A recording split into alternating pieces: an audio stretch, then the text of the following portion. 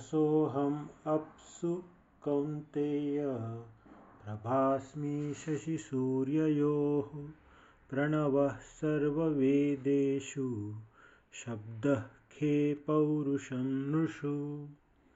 Bhagavad Gita chapter 7 verse number 8. I am the taste in the water, O son of Kunti, and the radiance of the sun and the moon. I am the sacred syllable Om in the Vedic mantras.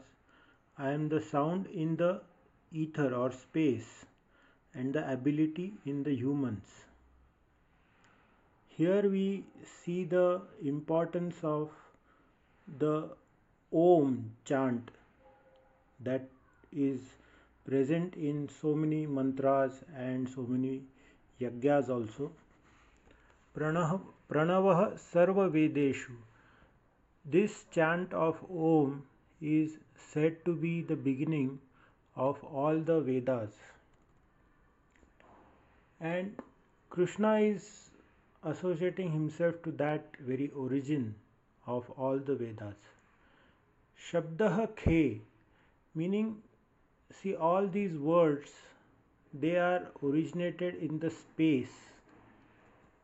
These sounds, they are made from the conjunction of intellect with the consciousness, and how since ancient times how the parents make the children speak words, that process has been passed from one generation to another, and that process of bringing out a sound from the space of consciousness is what Krishna is.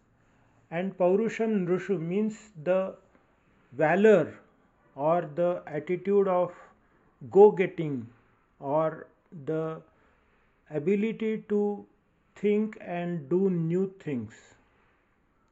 That is the Krishna consciousness. He is associating the consciousness with the light emitted by the sun and the moon. And also the water has its own taste. If you go from one town to another, there is a different taste in water. So that taste also is himself, or the consciousness himself. That is what Sri Krishna is saying in this verse.